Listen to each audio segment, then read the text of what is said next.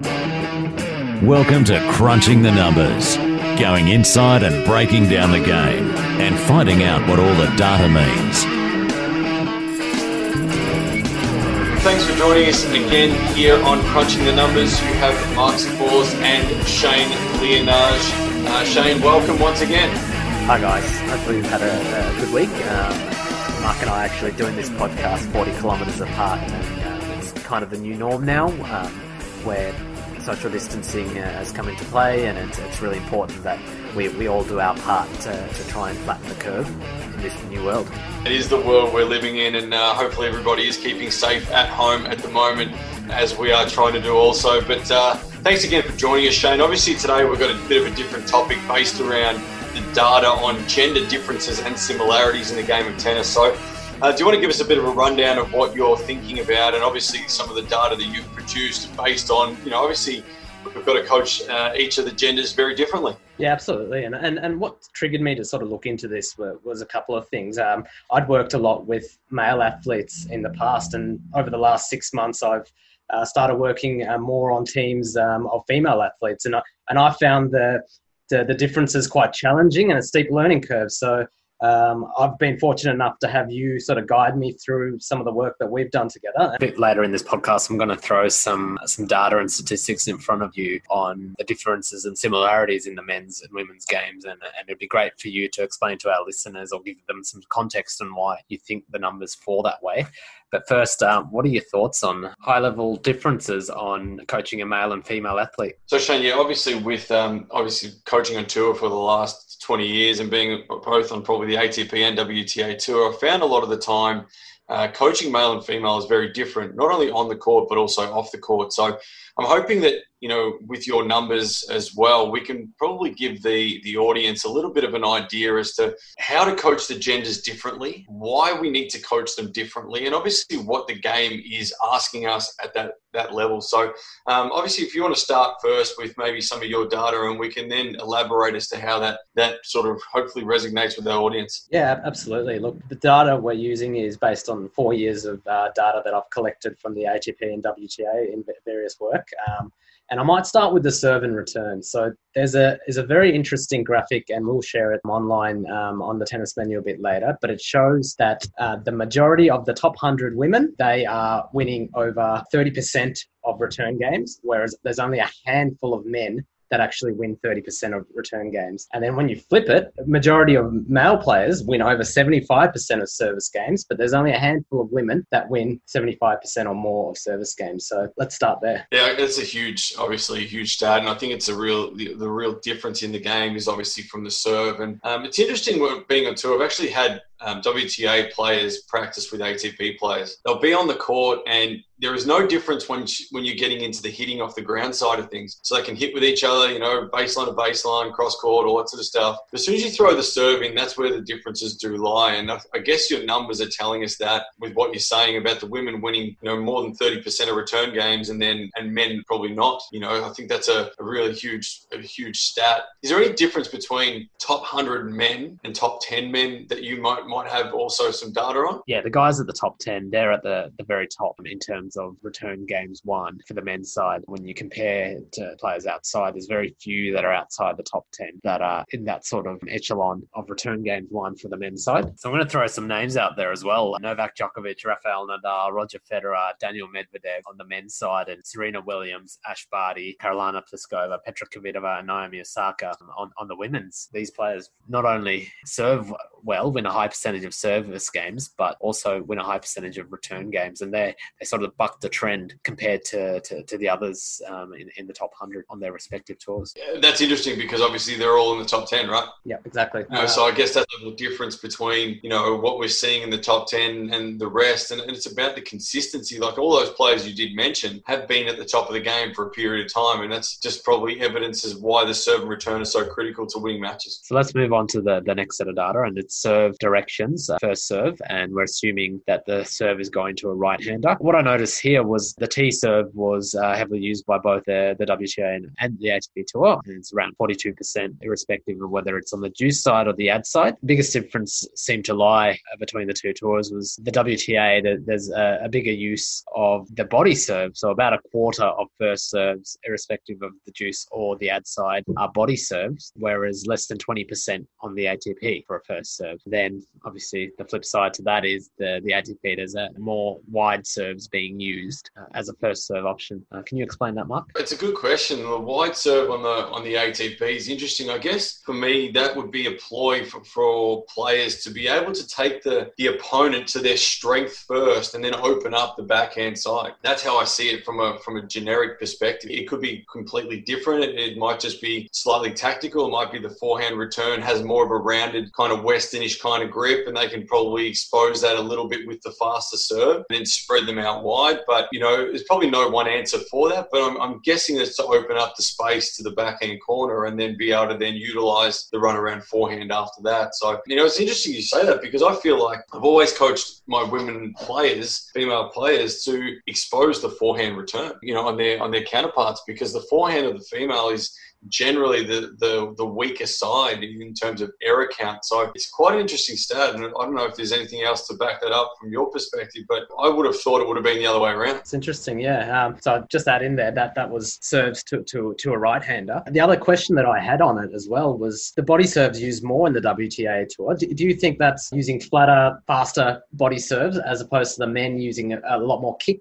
on that body serve? I think the women are trying to expose the movement capability of each other. So basically, obviously, when you're bigger kind of girls will struggle to get out of the way of the body serve and won't be able to have a big swing on those returns. And that's generally, I feel like if you can jam a female player up a little bit into the body and actually get a shorter reply, you can spread them a lot easier on the second ball. Whereas if you sort of give them the ball out wider, which is like T or wide serve, you give them an opportunity to swing. And therefore, if they've got a chance to swing, the ball may come back a little bit bigger, I guess, and then be able to pressure you instead of you having the first strike in the rally. Now, on the second serve, and I won't read out everything, but the biggest difference is the women are on both the juice and the ad side using about 50% of body serves, whereas the men spread it a bit more across T, body and wide. Any reason for that? I think maybe a little bit of the reasoning in the men's is that men are trying to run around and utilize the weapon a little bit more of the forehand. So therefore, the server tries to keep you honest a little bit. They'll slide you out wide to hopefully not let you run around. They'll jam you into the body so you can't have time. They'll kick a couple, obviously, to try and get the ball up on the backhand. But female side is probably a little different. They're not looking to run around as many times as the men. They're happier to use the backhand side as a weapon as well. So, I guess that's probably why the females are a little bit different than the males. But, the males like to mix it up a lot. They've got a bigger repertoire of serve a lot of the time, the females have more, I guess they're built a little differently where they're stronger through the hips. So, if you give a girl a chance to strike at the ball, they're going to really crack. The men want to make sure they keep you guessing, they keep you honest, they mix it up a lot of the time. Males like to just dominate with pure power and strength, and they'll utilize their forehand as much as possible. So, yeah, it's an interesting kind of statistic. I think, is there any statistics based on winning percentage on second serve compared to first? I've got a high level one, and it just shows I think the women are winning close to 50% of second serve returns, and the men are winning about 44%. I'll take it on notice, and for our listeners next week, I'll get a bit of a breakdown by direction as well. Yeah, it seems that the women are winning more second serve return points as well. So they're winning more on the return rather than the serve? Yes. Yeah, and that to me, that doesn't surprise me. I feel like, and it's a little bit genetic here, and this is why it's a great topic, I think, Shane, is because the females have a much better slice serve than they do kick serve. And genetically through the hips, they obviously like to rotate more, so they rotate around as opposed to lean back as the males do and hit that bigger kick serve. So the ball itself doesn't have many chances to be varied, I guess, from a female perspective, so therefore it sits in the true zone zone of the returner, whereas the males can actually slide the ball, kick the ball, and jam it up pretty hard. So I guess that's where probably the similarities, the differences lie is in the genetic build-up of a male versus a female serve. Well, I might move on to return positions, and this one was incredibly interesting to me. I've got three categories. First is greater than 1.5 meters inside the baseline. Then I've got basically on the baseline, and then greater than 1.5 meters behind the baseline. The women, there's about 5% that are returning a first serve more than 1.5 meters inside the baseline. The men, it's about 0.7. Then right on the baseline, about 70% of the WTA are returning very close to the baseline, whereas only 48% of the men's. And then the majority of the men are actually more than 1.5 meters behind the baseline, whereas it's about 25% for the women. It's an interesting stat. I really like court position-based stats because it shows what the game is actually telling you it is. Basically, the men's game obviously is a big serving game. You know, if you're standing on or inside the baseline, you're reducing your time to be able to swing and be able to penetrate the court off the return. Females love the ball speed. And so girls don't have, obviously, the speed of serve that the men do. So they generally like to stand up to the court. They've got flatter base grips. They try and take the ball speed off the serve and try and counterpunch that and utilize the ball speed, whereas the men are sitting back and hoping that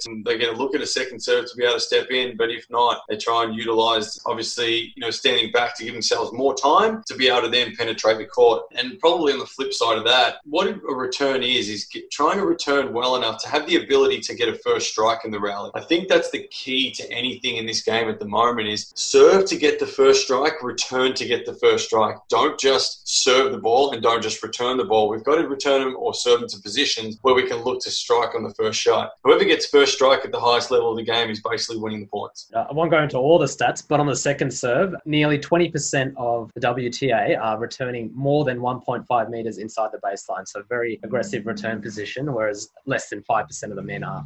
That probably goes back to some of the things that Mark was saying there. Next one I thought we'd look at is the use of the slice. Double-handed men and women slice about the same, but a single-handed female athletes slicing about 20.5% of the time of their backhands and a male athletes nearly 39%. Can you explain some of those differences? It's a good question and a good comment you do make as well, because there's not many female single-handers anymore. And I think we're down to, 2 or 3 in the top 100. I think we're down to. So obviously there are going to be reduced numbers. The males, I'm thinking there's about 15 or so in the top 100 at the moment. Yeah, when you look at numbers like that, it's a good question. The men obviously like to vary the game a bit more than the females. The best thing about the female game at the moment is Ash Barty.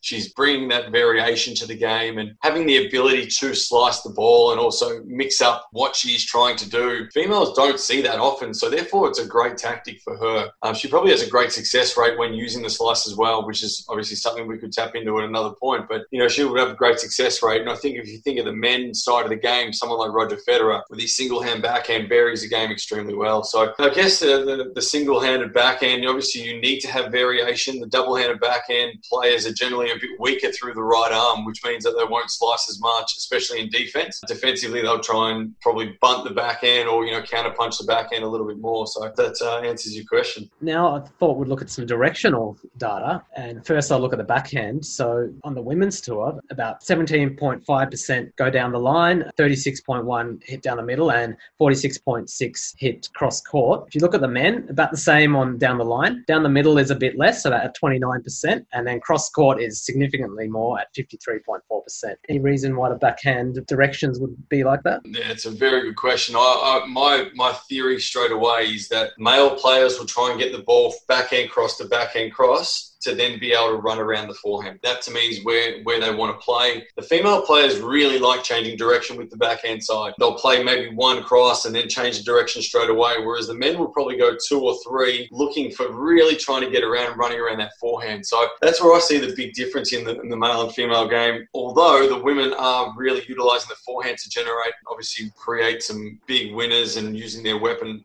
as well. But the men want to use the forehand to be an offense. Girls are quite happy to sit there and drive a backhand line, males will be more inclined to go backhand cross and utilize the forehand to change direction. And that's the old sword versus shield. The sword is the forehand, the shield is the backhand. Backhand won't miss, forehand creates, whereas the females can generally create offense in both shots. And interesting, you touched on the forehand being a bit more similar, and the data actually shows that, where the directional use is actually a lot more similar with the forehand than with the backhand. Still, the cross court's probably the only one where there's a slight difference, but it's not as stark as it is with the backhand side. Yeah, absolutely. The forehand's definitely the one that we, as male players, look to a lot more. So I thought we'd end on behaviour under pressure and really comparing the ATP and WTA tours on the data that we've got in terms of how a player responds and plays under pressure. Just to remind our listeners how we define under pressure, it's points that are 30 or deuce facing a break point in a tie break. When we talk about behaviour, we're really talking about three different states. You're either more aggressive than your baseline, or you're more conservative than your baseline, or you play about the same. In terms of the calculation and the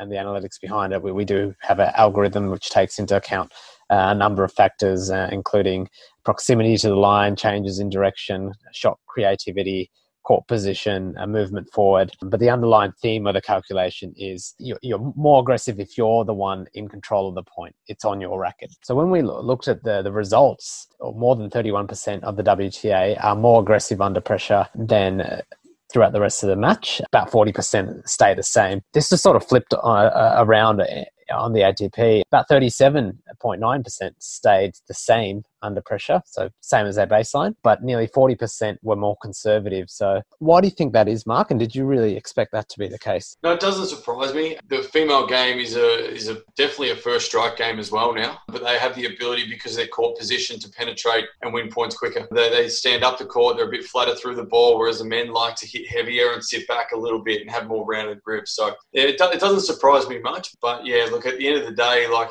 they're two very different ball games, and I challenge our listeners to go away and watch a male match versus a female match and watch court position, watch what players do on serve and what they do on return, and see the differences in between those. So it's a very interesting topic for me, is the male versus female, and obviously it stems into coaching a little bit as well. We would love to be able to spend hours on this podcast, but we're going to continually break them up into smaller parts and share with you our thoughts and share with you our data and the reason behind why the data is. So Shane, once again, thanks for your work. What you put into the research of all of these podcasts is incredible. Data-driven sports analytics is where you're at, and people can find you there on all social media platforms. And obviously through the Tennis Menu, we'll be doing our own podcast and our own obviously data breakdown of the matches and what we expect of our players and how we need to coach them from there. So I do appreciate your time, Shane, as always. And yeah, thanks for being involved again. Thanks, everyone. Thanks, Mark. My pleasure, mate. Thanks very much for joining us again here on Crunching the Numbers. And we'll be back next week to preview some more stats. And obviously with no tennis around, we'd love to keep you up to date with what's happening in the world of tennis. So thanks for joining us.